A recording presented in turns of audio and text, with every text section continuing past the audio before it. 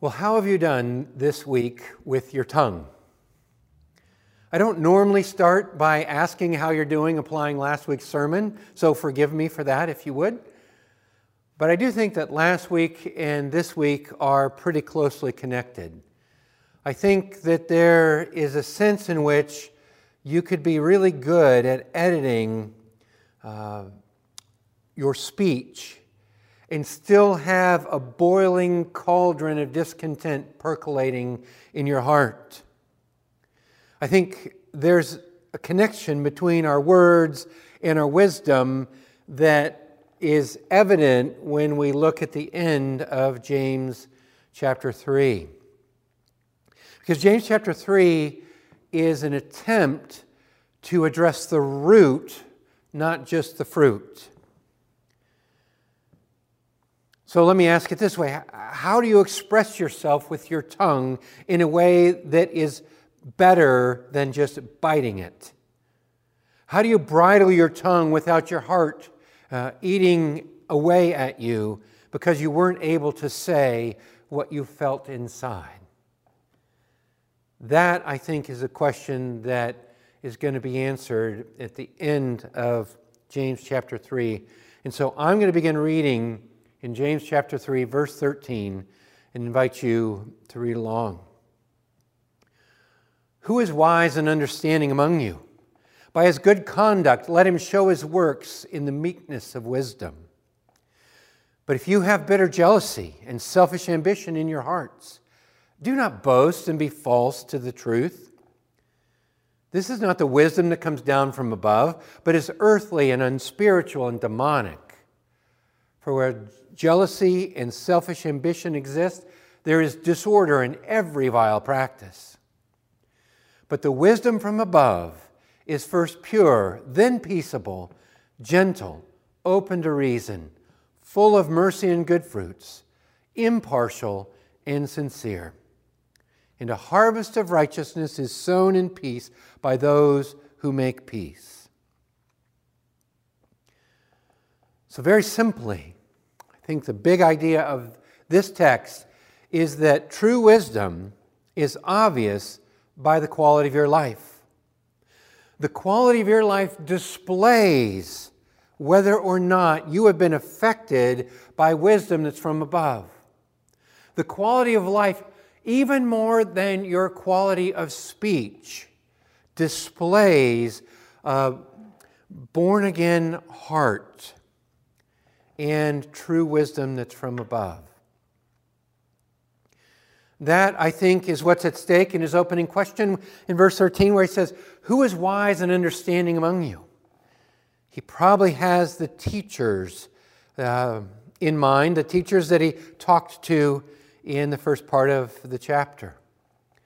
Let them show, by their good conduct, let them show his work in the meekness of wisdom.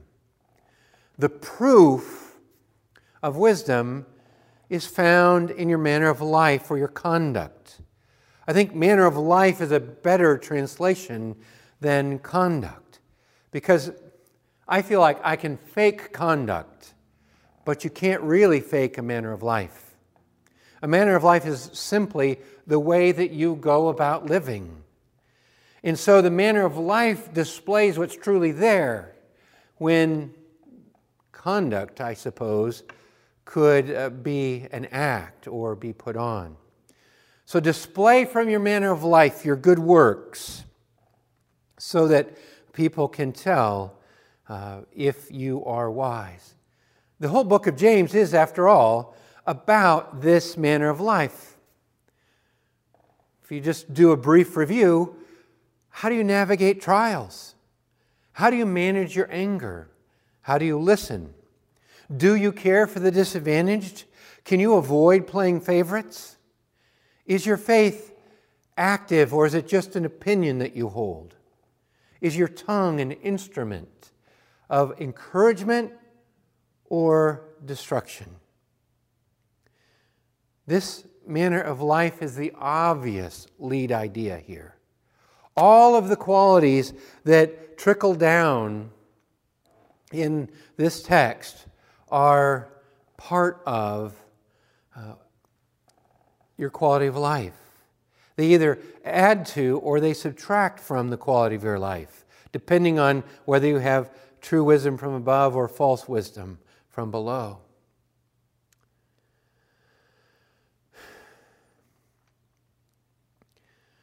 This wisdom, like faith, shows up in your good works. It places us back in chapter 2. Chapter 2 says, "Show me your faith by your good works." And here it says that wisdom too shows up as a product of faith in good works. You show your faith by your good works, you show your wisdom by your good works. And it has the same quality of life. Now, I talk about the manner of life and the quality of your life. I want to suggest, though, that he's not merely talking about things that are negative, he's talking about things that are positive. It's not just merely biting your tongue and keeping it boiling inside, but rather it's this beautiful expression of wisdom that comes out of your life. I mean, how many of us would love a life that is as well ordered as we see here in this text? And that order shows up first when he says that wisdom is on display by your conduct and your good works, but it shows up in humility or meekness. This meekness, well, I think humility is a better translation than meekness, because it's the quality of not being overly impressed by a sense of your own importance. The quality of not being overly impressed by a sense of one's self-importance. That's how one lexicon describes this word. The Apostle Paul tells us that this is a fruit of the Spirit. It comes because the Holy Spirit reigns in you. It's a word that's related to Jesus' words in the Sermon on the Mount when he said, "Blessed are the meek, for they shall inherit the earth." And so you show your wisdom by the quality of your life. Unfortunately, you also show you're not wise by the quality of your life. Maybe by the bad quality of your life. That's what verses 14 through 16 are about. They're about wisdom that is not from above. If you have bitter jealousy or selfish ambition in your hearts, don't boast or be false to the truth. This is not the wisdom that comes down from above, but is earthly, unspiritual, and demonic.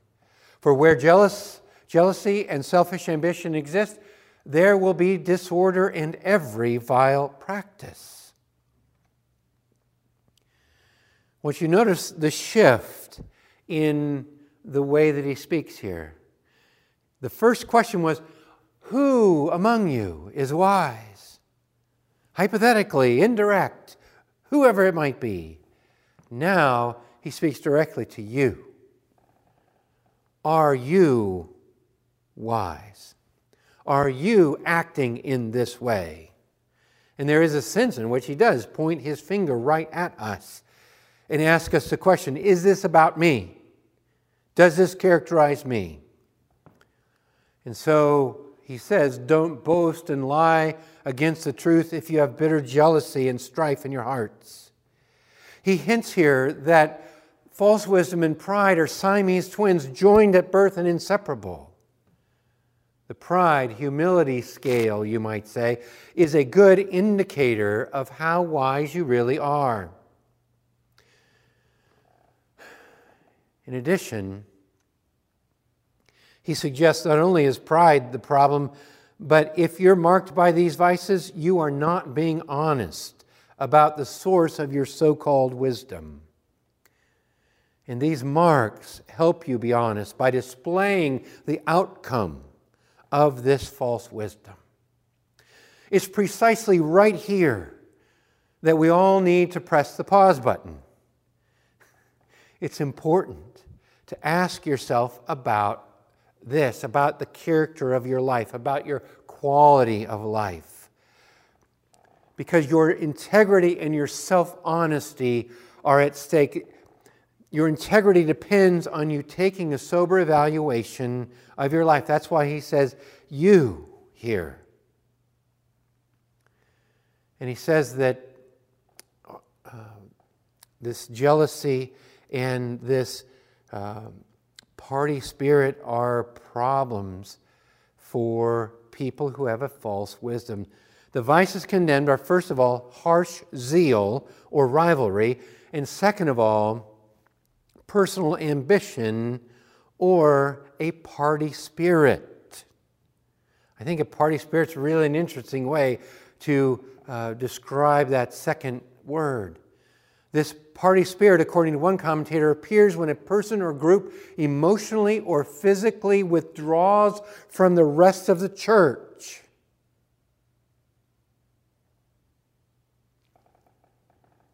It's a party spirit when it causes you to withdraw.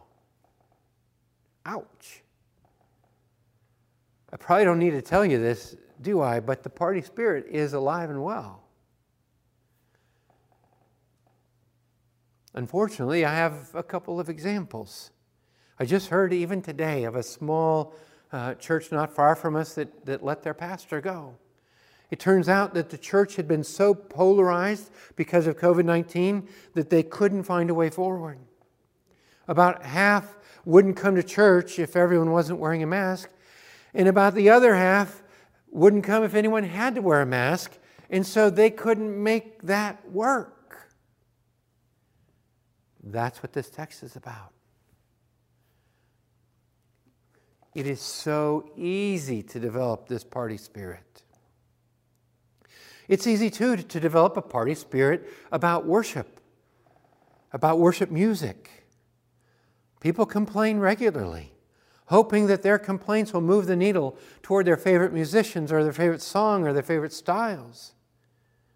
I just have to say, not everyone likes all the music that we sing. But it's different to not like it than it is to create a lobby to try and get it changed. The wisdom from above that we'll look at in a minute suggests that you can approach these things in a different way. And for now, though, I want to assure you that the pastors and the worship leaders are spiritual people who seek the Lord and emphasize His Word and serve the church and do their best. And I assure you, too, it will not help to create a lobby against them, and it really won't get you anywhere. But that's the essence of the party spirit, to create some sort of lobby to try and get things changed. Those two characteristics are the primary marks, along with pride, of wisdom that's not from above. And now he turns to the source of that wisdom that's not from above. And he says that the source of that wisdom is earthbound, it's soulish, and it's demonic. He says, first of all, it's earthly wisdom. This earthly or earthbound wisdom is simply a way of looking at things that aligns with earthly priorities. It suggests a narrow perspective that fails to consider God's realm and His will. Earthbound, says one commentator, is a good rendering. And so you have to ask yourself, do you take into account God's will and God's direction? The prospect that in fact God's supernatural intervention is an option, that miracles may come into play. See, if we are anti-supernatural, we are earthbound. That is the earthly nature of this wisdom. And I think a lot of us even are approaching this pandemic that way, as though science is going to take care of all of it, as though God is hands off and doesn't really want to accomplish anything in the world. It's just a mess and He's not going to bother with it. But I want to suggest to you that that is an earthly way, an earthbound way of looking at it. And it's a source, the wrong source of wisdom. The next source of wisdom is natural wisdom or soulish wisdom. And it has to do with, it's unspiritual, translate unspiritual here. And it has to do with that part of human beings where human feeling and human reason reign supreme. I like the word soulish. It might be fair to think of this as emotional wisdom. It makes sense emotionally to escape your pressure with alcohol or prescription drugs. You might feel better after you fly off the handle, and then you apologize as though it's all better. It gives some emotional support to identify with a powerful tribe that thinks like you think. That is a unspiritual or soulish way of looking at things. Legalism might be another example of this source of wisdom. In Colossians, the Apostle Paul writes a letter to the church about their scruples. He says, don't handle, don't taste, don't touch. And then, this is what he says, these have indeed an appearance of wisdom, promoting self-made religion and asceticism and severity to the body. But they are of no value in stopping the indulgence of the flesh. I love that. They have the appearance of wisdom. That's what we're talking about. And this wisdom that's earthy and unspiritual or earthbound and soulish is my own concoction about how I'm going to go through the world in a way that plays well, in a way that looks good, in a way that makes me feel okay. See, I may get satisfaction out of appearing better than I am, but I'm lying against the truth that because my external behavior will not help me. And then third and most alarming, he says this wisdom not from above is demonic. It's demonic. That's the bottom line. It isn't merely that it's non-supernatural or that it's soulish and non-spiritual. It's that it is spiritual. And it's the same kind of wisdom that the demons have. You can smell the sulfur and feel the lick of the flames here, can't you? The demons believe God is one and they tremble, he says in the preceding chapter. The tongue is a fire set on fire by hell itself. And he wants us to recognize that there are influences, unseen influences in this world that are working for our ruin. And it happens in the way that we think in our wisdom as well. The smell of sulfur is everywhere. See, when he's talking about this party spirit and he's talking about this, divisive zealousness, and it's earthy and it's soulish and it's demonic, you need to recognize that if your opinions or words or even the approach that you take leads to division, that's what those words are about, you are working with the wisdom that is earthbound and demonic. The demons want nothing more than to prove that something is more important than the uniting, healing blood of Jesus. They want the church fractured. These demons recognize that a church united and in love with Jesus is far too powerful for them. And so they go after it, and they work at division and party spirit. And that's the chief characteristic of their wisdom. And I don't know of a church split that doesn't have both sides thinking that they're wise. And if you are causing division, you may think it appears wise, but it really isn't. By definition, it isn't wise. He goes on to say this jealousy and this strife bring disorder and every morally substandard practice or evil practice. The kind of wisdom brings disorder. This word disorder, we've seen this word before. It's the kind of way that your life falls apart when you're double-minded in chapter 1, verse 8.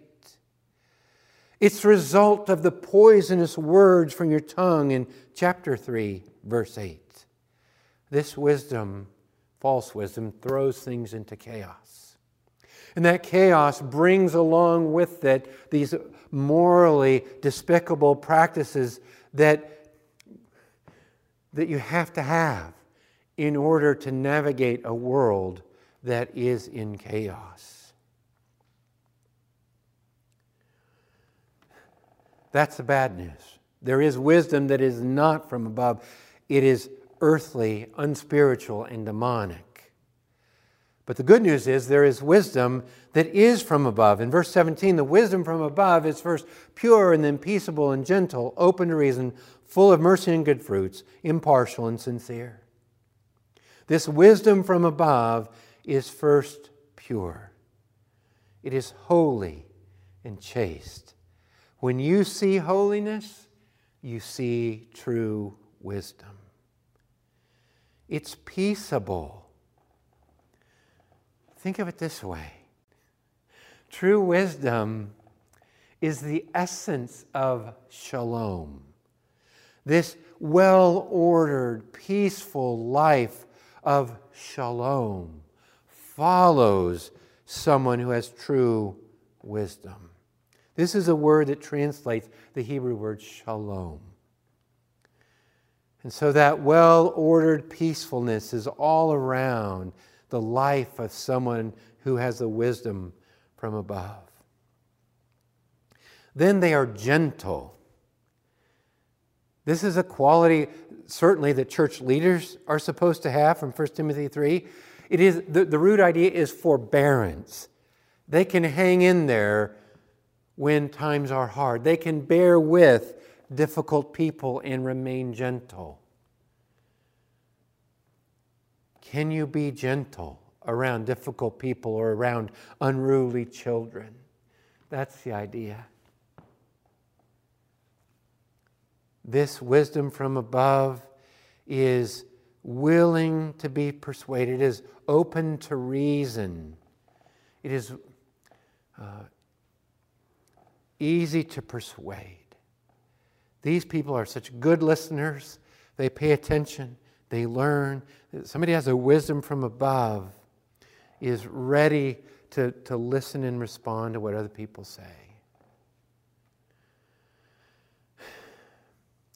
This wisdom is full of mercy and good fruit. Someone who has wisdom from above is kind and generous.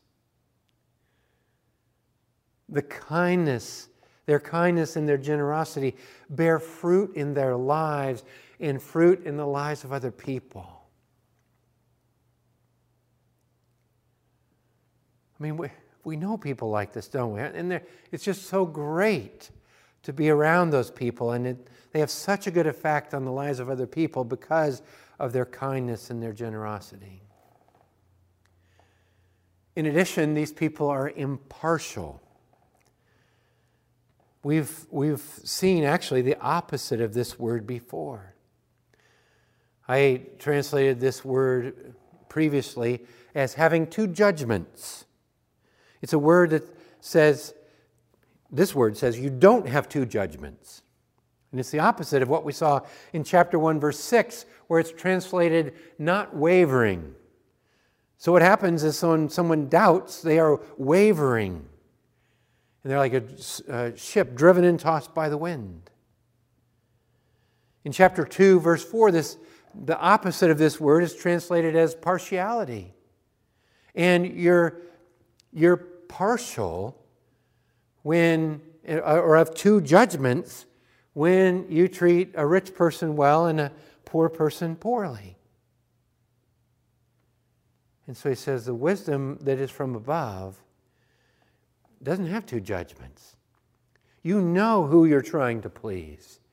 You are fastened on by faith to the living God. And you're not going to be dissuaded or knocked off course.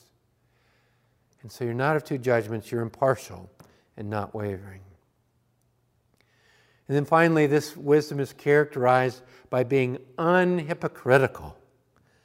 Unhypocritical. It is genuine and authentic. You might say you can't make this kind of wisdom up. Authenticity is funny that way, isn't it? Because you can't act authentically. I mean, I've been hearing a lot and reading a lot about authenticity, and everyone says, oh, you have to be authentic. But you can't act authentic, because then it's an act. It's not authentic. This unhypocriticalness doesn't mean that you have to spout off every bad thought that comes in your brain, or that you have to do any stupid action that occurs to you. It means that the good quality of your life is simply not an act. It grows out of your heart. The good words that come, the encouragement, you're not putting that on. It's real and it comes from your heart. And so this wisdom is from above, is unhypocritical. And then he says in verse 18, this is a summary statement, the harvest of righteousness is sown in peace by those who make peace. There is a result. There is fruit. There is a harvest of righteousness that comes from the planting in peace by those who make peace. So you might say that righteousness or even justice is the result here. A wise person harvests righteousness. They plant in the soil of peace. They plant in peace, and they do it because they're a peacemaker. They do it as a peacemaker. And so let me say it this way. If you want right outcomes, if you want things that are set right in God's eyes, that the means to achieve that end is to act peacefully. When you create a context of peace and you approach the right thing or the just thing as a peacemaker, not as a peace disturber, that is how you end up with righteousness. It's not a surprise, is it, that this echoes the words of Jesus again from the Sermon on the Mount. Blessed are the peacemakers, for they shall be called the sons of God. And so here we have two ways, really, don't we? Much like the opening of the book of Psalms, that there's the path that the wise person takes, or the path of blessing, and there's a path that the foolish person takes, which is the path of judgment. And here we have two paths as well. We have the path of true wisdom and the path of false wisdom, the path of wisdom from above and the path of wisdom that is earthly and unspiritual and demonic. Now, the question for all of us is, what path are you going to be on? Which one of these is going to characterize you? And even as I ask that, I have to admit, I sped over the most important thing in this whole text. I don't know if you caught it or not. But I think the most important thing is that this wisdom is from above. The source of the good wisdom, this wisdom that has such a sweet effect on people and relationships and organizations, is from above. It is a gift. It's really the same way that Jesus describes eternal life. Jesus used this when he said to Nicodemus, he said, you cannot enter the heaven unless you are born again. Or literally, he uses the same word, unless you are born from above. And this wisdom is the same kind of gift from above. It's really where every good and perfect gift comes down from above. Wisdom is one of those perfect gifts. And it comes as a gift from the Lord. It's like the fruit of the Spirit. In fact, some of these words parallel the fruit of the Spirit. The fruit of the Spirit is the result of having God's Holy Spirit residing in you. It's the wisdom that results from the gift of God. It comes down to you from above. And you exercise earthbound wisdom when you think you can produce this quality of life by your own effort, by trying harder. Trying harder does not break you from this earthly, natural, and demonic wisdom. In fact, that's what characterizes that. Rather, it's this gift that you receive by faith that changes your quality of life, that changes the way that you express yourself in relationships and go through the world. So how do you get this wisdom from above? If you have a little bit of it, how do you get more of it? Well, here you go. This is fabulous, I think. It comes as an answer to the prayer request in chapter 1, verse 5. If any of you lack wisdom, let him ask of God, right? That's where it comes from. That's why you ask, because it's from above. And you need to ask in faith, not wavering. It all rolls together. You ask in faith. It comes with this new birth. It comes when God plants that new life within you. And the more that new life works itself out, the more you live with this wisdom from above and you show from your manner of life your good works. It comes with the Holy Spirit as He produces in you gentleness and forbearance and love and hope and joy and peace. It comes when you cultivate your identity with the living Savior, as you identify with a crucified and risen Christ. You become more like that crucified and risen Christ. And you manifest His wisdom as you go throughout the world. The good news here is this wisdom is from above. The more completely Christ dwells in you by faith, the more completely you will manifest these characteristics. The Apostle Paul says a similar thing, and I just love the way that this lands back at Jesus. He says, "But we preach Christ crucified, a stumbling block to Jews and folly to Gentiles. But to those who are called, both Jews and Gentiles, Christ, the power of God and the wisdom of God." Christ embodies this wisdom. More of Christ means more wisdom from above. And so I urge you to pursue Christ. I urge you to find in Him your heart's delight and satisfaction.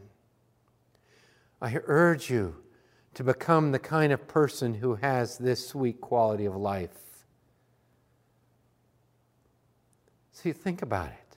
What has been described here in verse 17 is so enormously attractive.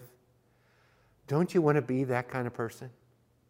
Don't you just want that kind of sweetness to characterize you in your family, at the workplace, in your life group, with your friends? Oh, if only, in fact, I've even thought about this, and I shouldn't even say it. If all of us were like this, if I were like this, all my problems will go away. There might be trials, but all my problems will go away. This kind of wisdom issues in such a sweet quality of life that who wouldn't want that? And this wisdom springs from a heart changed by Christ. And I assure you that He will respond to your humble, faith-filled prayer, asking Him for more of Him and for more wisdom from above. May God make us this kind of persons. Let's pray.